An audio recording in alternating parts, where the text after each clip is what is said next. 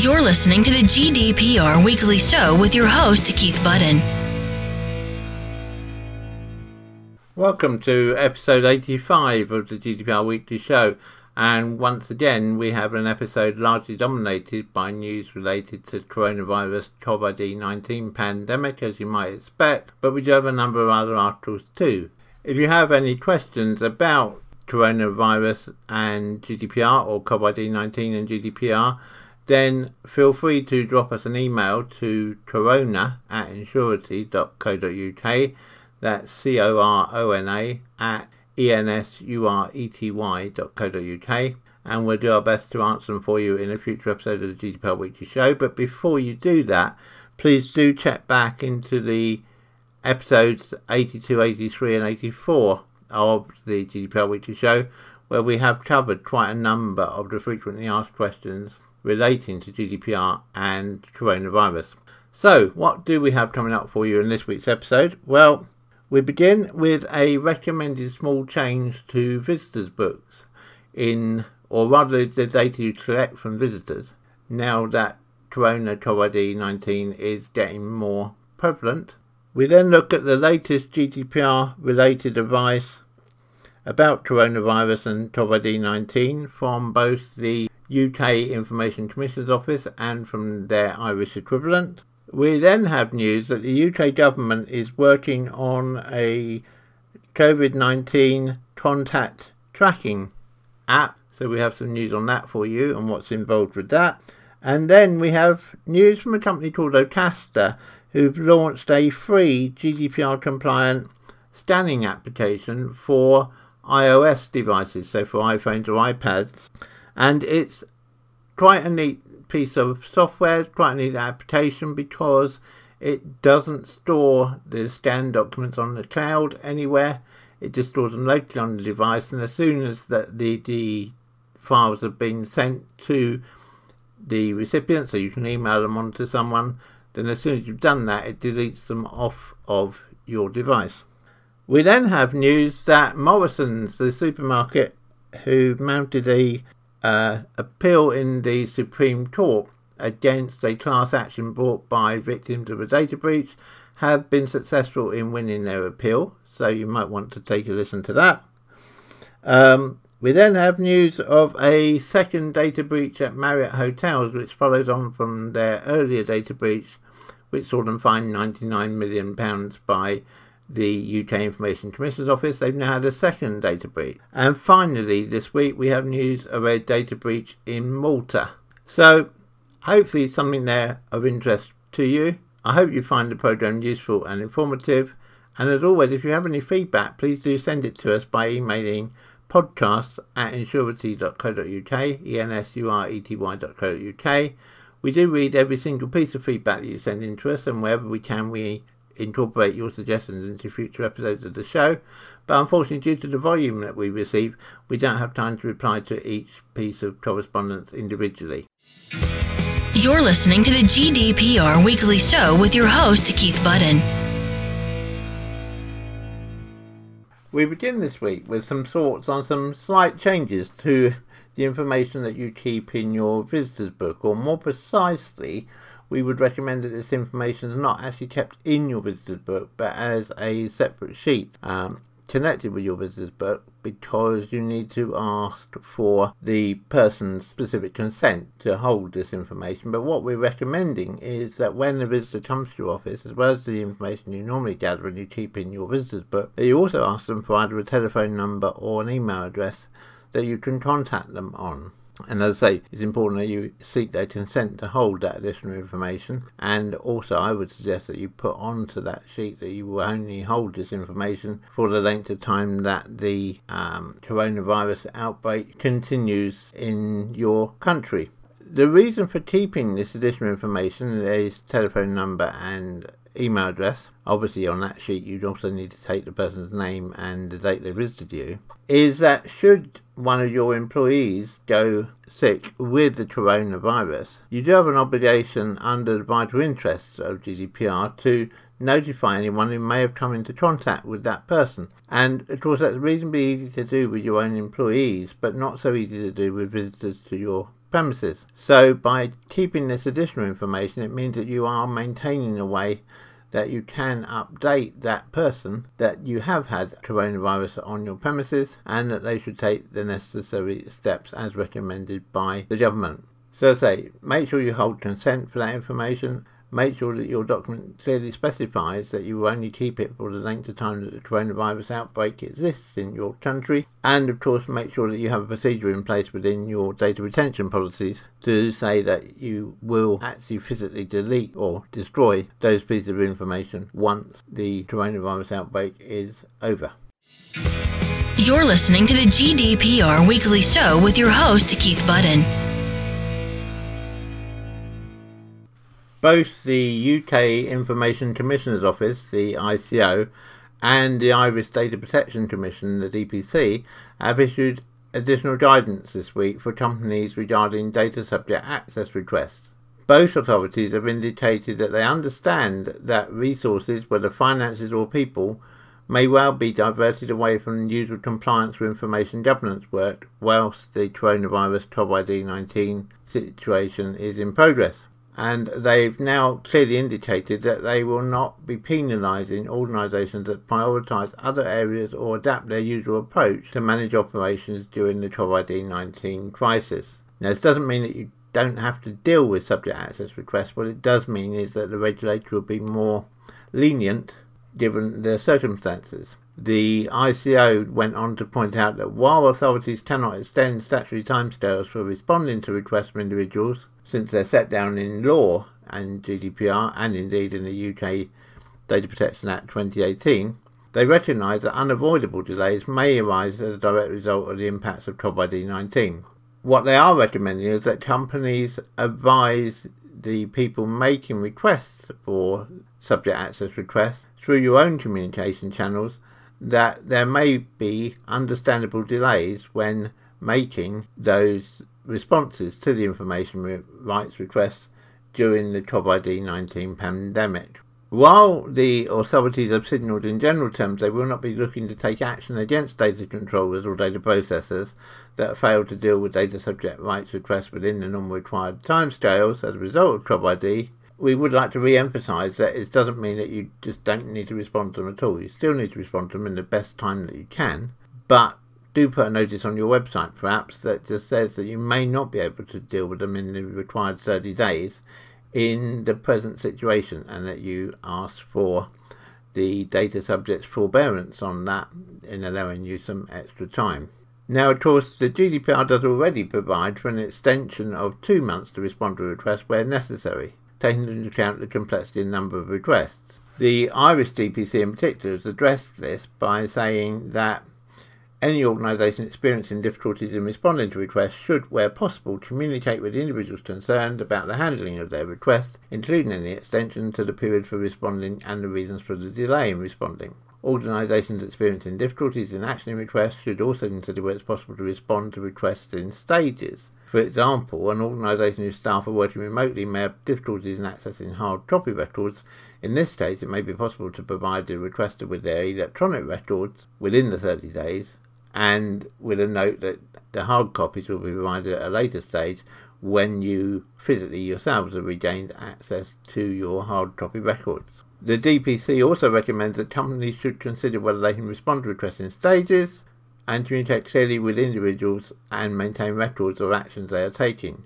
For the ICO said that if the organisation is genuinely trying its best, then they are likely to take a lenient approach. Do bear in mind, however, that, of course, that the responses of regulators in other jurisdictions may vary. So the general guidance here, I think, is to say respond promptly to requests from individuals, even if only to say that the request has been received and will be dealt with as soon as possible in the circumstances. It's important that you keep the data subjects making the request or their third parties, where they're using a third party, up to date where necessary and be transparent at all times. It's important as well to say that this leniency from the ICO and the DPC only extends to data subject access requests. All the other parts of GDPR you still have to make sure you're on top of just as much as you always would, and indeed we recommend that you refer back to the previous 2 or 3 weeks episodes of the GDPR Weekly Show where we've discussed various important items particularly with regard to your employees working at home. The other area that's been clarified this week is the whole issue of sharing data with the government. As confirmed by the European Data Protection Board, the EDPB, and the European Data Protection Supervisor, the EDPS, companies can share anonymous data with governments to fight the spread of the COVID-19 pandemic, since anonymous data falls outside of the EU data protection laws, outside of GDPR. Companies should note, though, that anonymisation can be a very demanding process, as the threshold to qualify data as anonymous in the EU is very high. It may require more than just removing phone and device identification numbers. And the preferred way of doing it is by aggregating data where you can, but obviously this might be difficult where you only have a small number of employees. The processing of any telecommunications data, such as location data from mobile devices, is subject to the Privacy Directive. Location data can be used only when it's made anonymous or with the individual's consent. But this may change in the next week or two, because it's possible that the EU countries will introduce legislative measures to allow you to provide this information without anonymising it in the grounds of safeguarding public security. But it's important to stress that that legislation is not currently in place. It's just rumoured to be being considered by various bodies, including here in the UK. With regards to the actual sharing of health data, while health data is a special category and therefore subject to stricter requirements, it's not always necessary to have consent. According to the EDPB, companies may process employees' health data for reasons of substantial public interest in the area of public health or to protect an individual's vital interests. Where a company is acting on the directions of public health authorities to share data, it is likely that Article 6.1c, Article 921, GDPR and Section 53 of the Data Protection Act 2018 will permit the processing of the personal data, including health data, as necessary for compliance with the legal obligation to which the company is itself subject. It would be open to the company to ask the authority in question to identify the particular piece of legislation which requires them to share the data. In fact, we would recommend that you do that and you keep a record of that, so if in future there's any question over why you shared a particular piece of data with central government, or local government indeed, then you have some justification as to why you did so. In Ireland, it's likely that this may well come under the Irish Infectious Diseases Regulations 1981. It's also permissible to process personal data to protect the vital interests of an individual data subject or other persons where necessary. This would typically cut in where the person, the data subject, was themselves now physically or legally incapable of giving their consent. For example, if someone has unfortunately been admitted to hospital and is now on a ventilator, then frankly they're not going to be able to give you consent, so you would still be able to release that information on the basis of vital interest, but as we said earlier, wherever possible, please try and anonymise the data. When sharing COVID-19 data with governments, organisations must have appropriate lawful grounds and follow GDPR principles and bear the following in mind. First, think about fairness and lawfulness. As well as identifying the appropriate legal basis for processing personal data, companies must ensure that they adhere to the principles of data protection. It is important that you keep full records of what you're doing, that you keep records of the actions that you've taken, the lawful grounds that you're using to justify those actions, and the effort that you've made to obtain consent from the individual concerned. Then you need to think about transparency.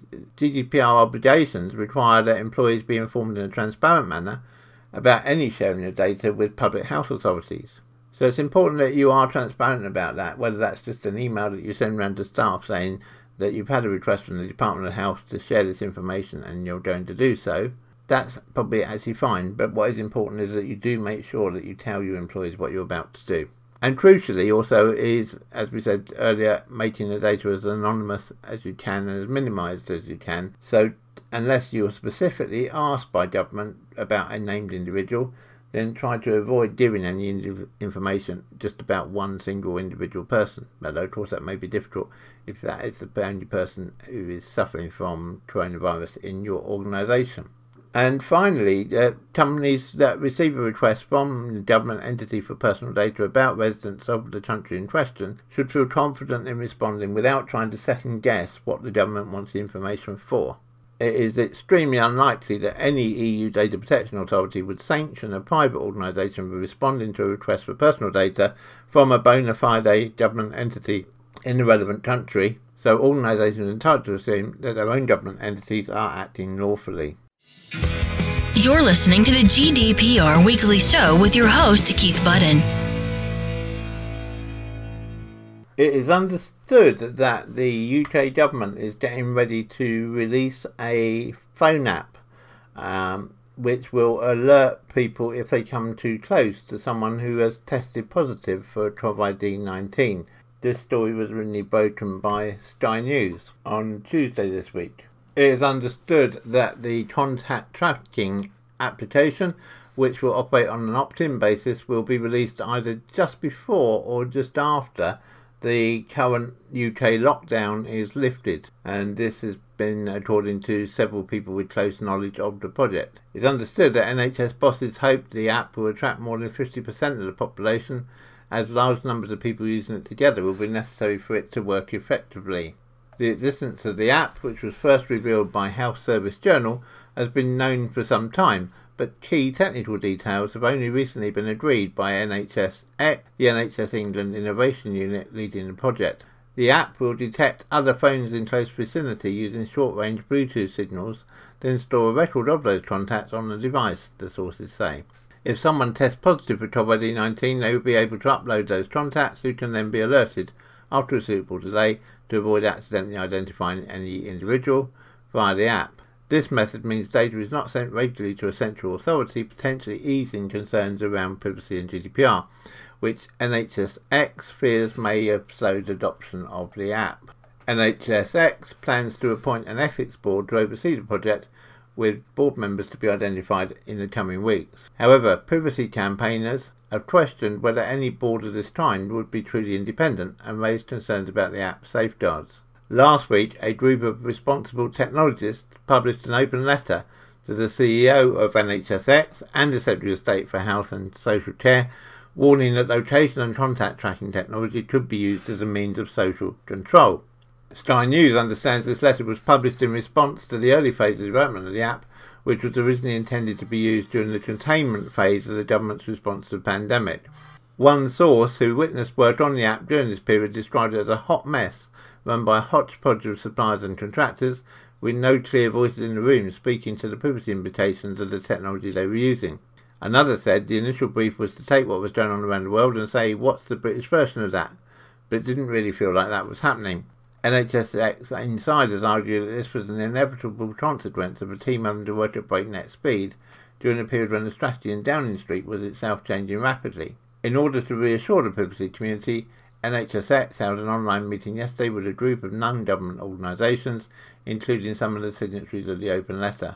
We could be using tech to augment and improve human processes rather than, or as well as, creating a shiny new app, one person told Sky News. That wasn't something discussed on the call. Yet, although attendees praised the unit's openness to scrutiny, some were concerned that major questions, such as how to deal with the large number of over 55s who don't have smartphones, were still not yet answered, which could in themselves hamper the effectiveness of the project. In recent weeks, development of the app has been taken over by Pivotal, a subsidiary of American software giant VMware, which has focused on building an app that works using Bluetooth. This is the second big American firm to be handed a significant NHS contract, after NHSX had hired controversial Silicon Valley giant Palantir to build a data store in order to track the movement of critical staff and materials around the health and social care system. Using smartphones for contact tracing has become commonplace across the world to differing degrees of invasiveness. The UK version is understood to be following the example set by Trace Together, a Bluetooth-powered app used in Singapore, which has been downloaded more than 800,000 times and helped the city-state of Singapore substantially suppress its coronavirus outbreak.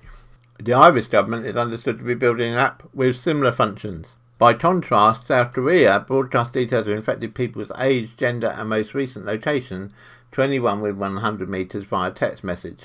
Asked about this by the Parliament's Health and Social Care Committee, Professor Chris Whitty, the Chief Medical Officer for England, said such a system could be used to attack people, for instance on social media.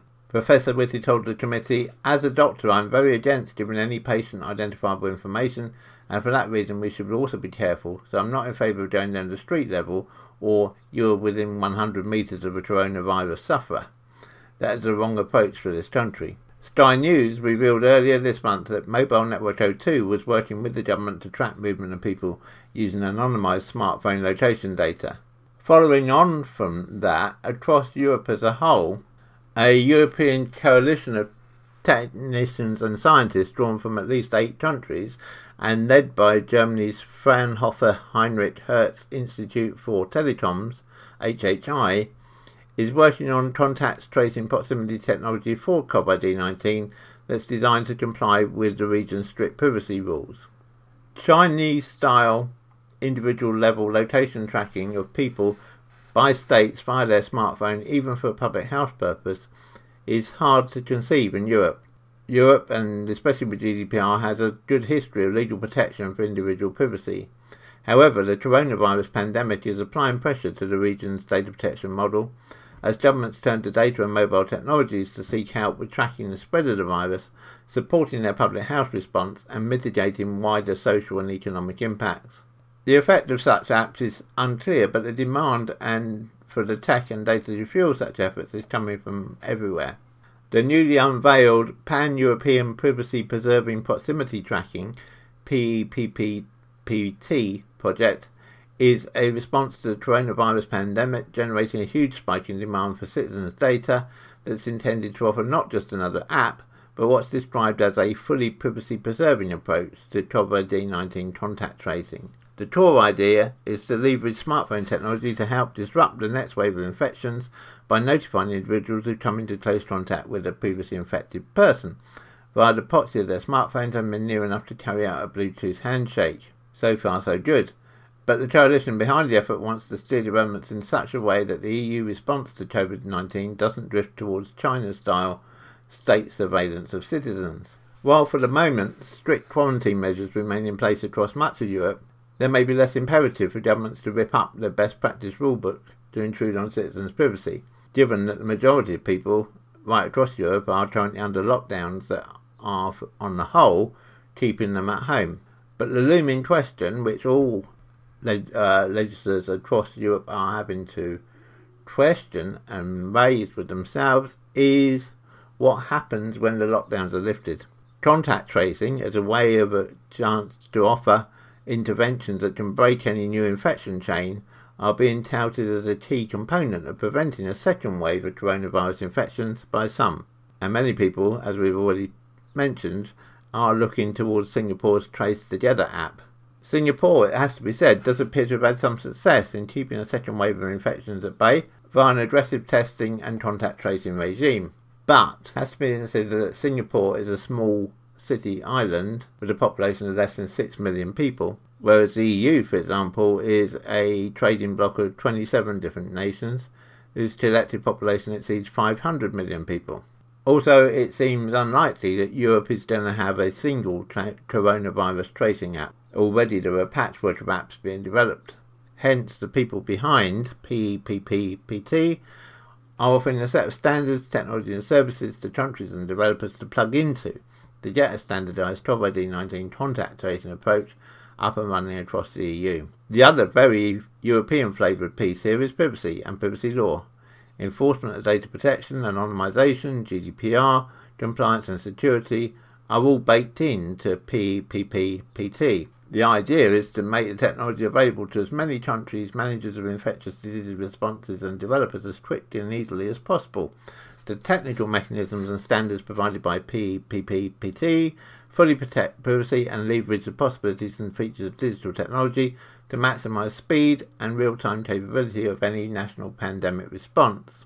Hans Christian Boos, one of the project's co-initiators and the founder of an artificial intelligence company called Arago, discussed the initiative with German newspaper Der Spiegel, telling that we collect no location data, no movement profiles, no contact information, and no identifiable features of the end devices. The newspaper reports PEPPT's approach means that apps aligning to this standard would generate only temporary IDs to avoid individuals being identified. 2 or more smartphones running an app that uses the tech and have Bluetooth enabled when they come into proximity will exchange their respective IDs, saving them locally on the device in an encrypted form. The Spiegel goes on to say that a user of the app would subsequently be diagnosed with coronavirus. Their doctor would be able to ask them to transfer the contact list to a central server. The doctor would then be able to use the system to warn affected IDs that they had had contact with a person who had since been diagnosed with coronavirus, meaning those at-risk individuals could be proactively tested and or decide to self-isolate. On its website, PEPP-PT explains the approach in the following way. It says there are 2 modes. Mode 1 is that if a user is not tested or is tested negative, the anonymous proximity history remains encrypted on the user's phone and cannot be viewed or transmitted by anybody.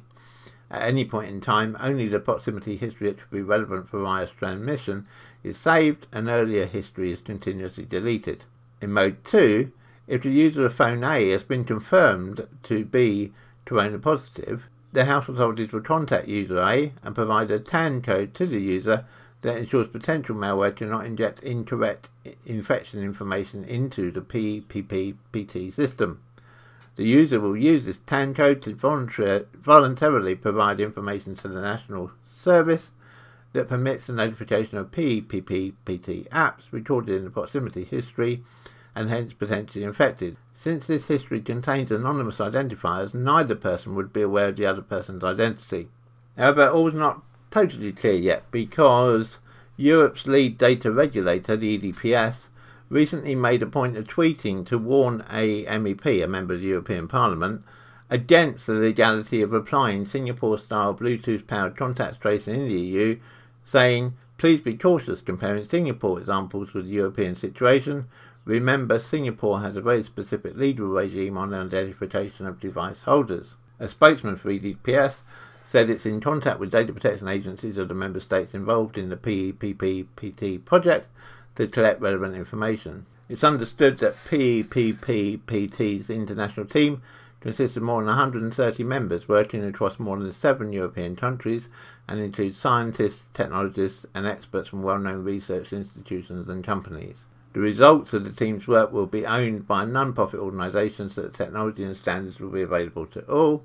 Their priorities are the well-being of world citizens today and the development of tools to limit the impact of future pandemics, all while confirming to European data standards. PEPP-PT says its technology-focused efforts are being financed through donations. There seems to be a good appetite for this sort of app because here in the UK, an app called the C19 COVID Symptom Tracker has now had some 750,000 downloads. The app is now the 3rd most popular app overall in the UK on the Apple App Store and number 1 in the medical category. And so it would seem that the public are quite willing to share this information if it means that overall the virus pandemic can be contained and ultimately beaten. And so we're fairly certain that this is something that we'll need to come back to in future episodes of the GDPR Weekly Show, and we will of course do so when there's anything substantial to report.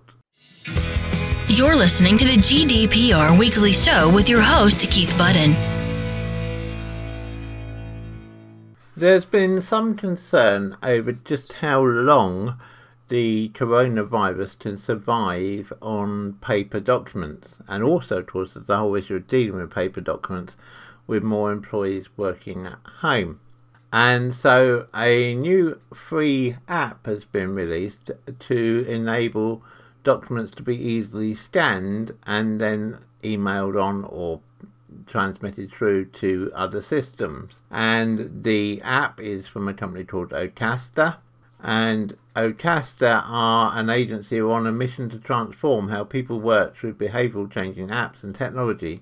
They've responded to the COVID-19 pandemic by offering a free scanning app to anyone who needs it. The app takes away the need to handle customer paper where coronavirus can live for up to 24 hours, and they're keen to stress that the app is 100% GDPR compliant. It's available on the App Store now, and Ocasta say it's perfect for solicitors, healthcare workers, engineers, retailers and finance companies, amongst others.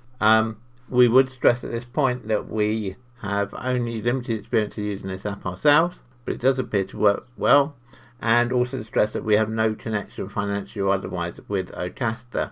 So to quote from Ocasta's own documentation, Ocasta say reduce the spread of COVID-19 and keep GDPR compliant with Ocasta's free scanning app, which has just been launched. The Scan app is available on iOS and can be downloaded from the Apple App Store today.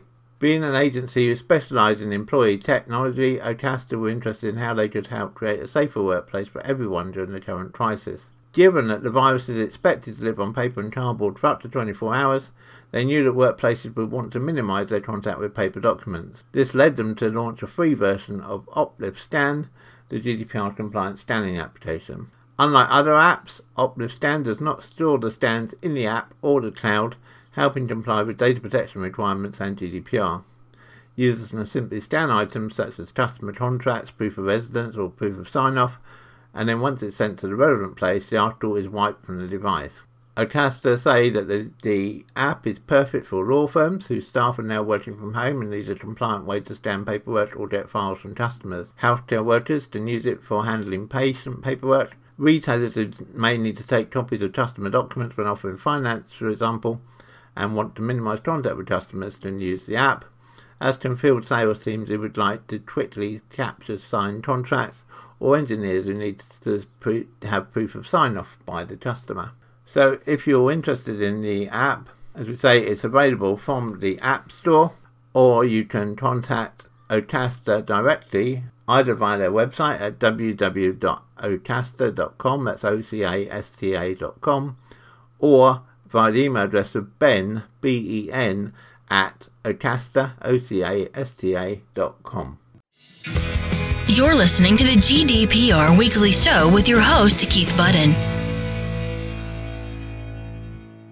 If you've been a regular listener to the GDPR Weekly Show for a while, then you may remember that back in episode 11, we mentioned about a data breach at Morrison's supermarkets.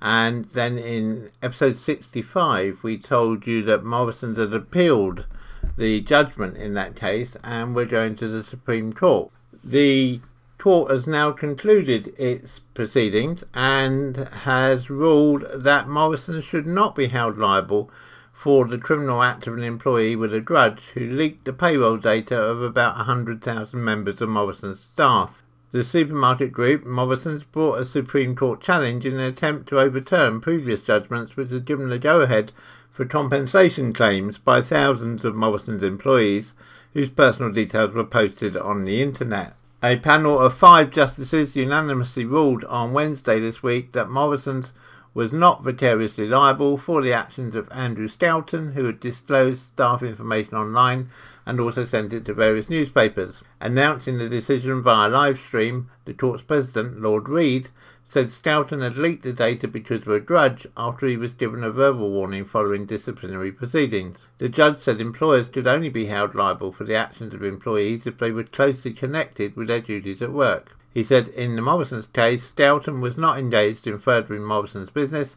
when he committed the wrongdoing in question.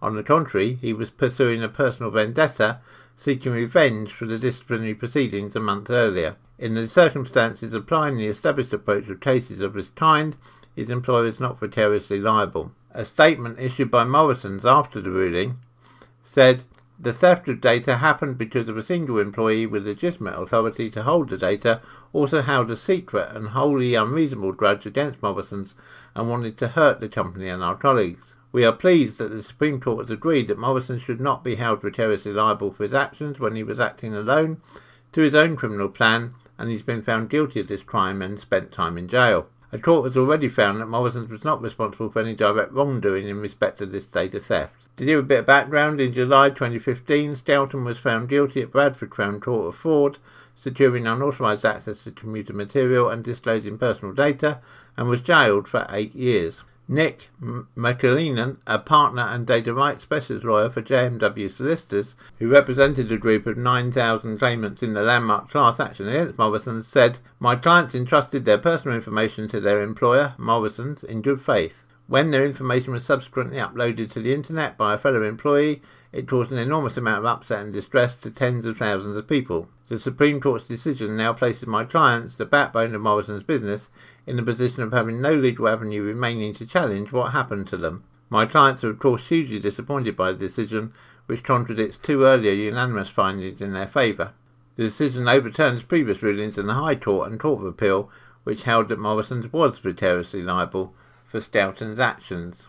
Now, doubtless other employers, other companies will be rubbing their hands in glee at this and thinking that it's a get out jail free card, but it's anything but the sort. Obviously, each case is measured on its individual merits, and it should be remembered that this case, the data breach itself, happened before GDPR came into being, and if it was a current breach, then the ruling could well have been very different. So our advice is that whilst obviously this is good news for Morrisons and bad news for its employees who brought the class action, it shouldn't be viewed as setting a precedent for any cases in the future which affect data after the date that GDPR came into force. You're listening to the GDPR Weekly Show with your host, Keith Budden. In what are already troubled times for the travel industry, Marriott Hotels had a second data breach this week where they revealed the personal information of some 5.2 million guests. This is Marriott's second data breach in 2 years, and they got a penalty from the UK ICO of £99 million for their previous data breach, and so they can expect, I would think, at least the same sort of level of penalty this time, at a time when probably they are ill placed to afford it. So what's happened in this case is that personal information of 5.2 million Marriott guests has been illegally accessed online in the group's second major data breach. The firm revealed on Tuesday that the information taken may have included names, phone numbers, birthdays, loyalty information and room preferences. Marriott said they'd spotted an unexpected amount of guest information been accessed at the end of February using login credentials of 2 employees at a franchise property. However, those logins have since been disabled while the group assisted authorities with their investigations to track down the digital thieves. The company believes that the activity started in mid-January 2020, Marriott said in a statement. Upon discovery, the company confirmed the login credentials had been disabled, immediately began an investigation, implemented heightened monitoring and arranged resources to inform and assist guests who had been affected. Marriott also notified relevant authorities and is supporting their investigations. Indeed, the ICO here in the UK has confirmed that they've been notified. The data security incident has affected hotels including the Trump Turnberry in Ayrshire, as well as London's Park Lane Sheraton Grand, the Westbury Mayfair and Le Méridien Piccadilly. The recent data breach, according to Marriott, did not seem to include credit card information, passport numbers or driver's licence information. Marriott said it is offering affected guests free enrolment in a personal information monitoring service for up to 1 year. In a statement, the company said that Marriott also remains committed to further strengthening its protections to detect and remediate incidents such as this in the future. The group also noticed that it has insurance, including cyber insurance, commensurate with its size and nature of its operations, and the company is working with its insurers to assess coverage. If we receive any more information on this, either from Marriott Hotels themselves or from the ICO, we will of course bring it to you in a future episode of the GDPR Weekly Show. You're listening to the GDPR Weekly Show with your host, Keith Budden. And finally this week we have news of a data breach which has affected the details of some 337,384 citizens in Malta. A data breach monitoring service has warned that personal details of 337,384 Maltese citizens have been exposed following a data breach at a local IT company. Under the breach, an international data breach monitoring service last night posted screenshots on Twitter of a MySQL database which includes the names, ID numbers, addresses, phone numbers and dates of birth of a number of Maltese citizens. The data appears to have been breached from the servers of Maltese IT company C Planet IT Solutions from a folder called Voting Document System. We have asked the company and the Maltese Information and Data Protection Commissioner for a statement. Neither of them have got back to us by the time that we have gone to broadcast, but if we hear any news from them in the next week or so, we will of course bring it to you in the next available episode of the GDPR Weekly Show. You're listening to the GDPR Weekly Show with your host, Keith Budden. So that brings us to the end of this week's episode of the GDPR Weekly Show. I hope you found it useful. I hope you found it entertaining. Please do let me know. Let me have your feedback by sending an email to podcast@ensurety.co.uk. You can find out more about us at Ensurety at www.ensurety.co.uk. And I look forward to speaking to you again, same time, same place, next week. Have a good week, everybody, and remember to keep your data safe. You're listening to the GDPR Weekly Show with your host, Keith Budden. The GDPR Weekly Show is an Ensurety production. Follow us on Facebook at www.facebook.com/Ensurety.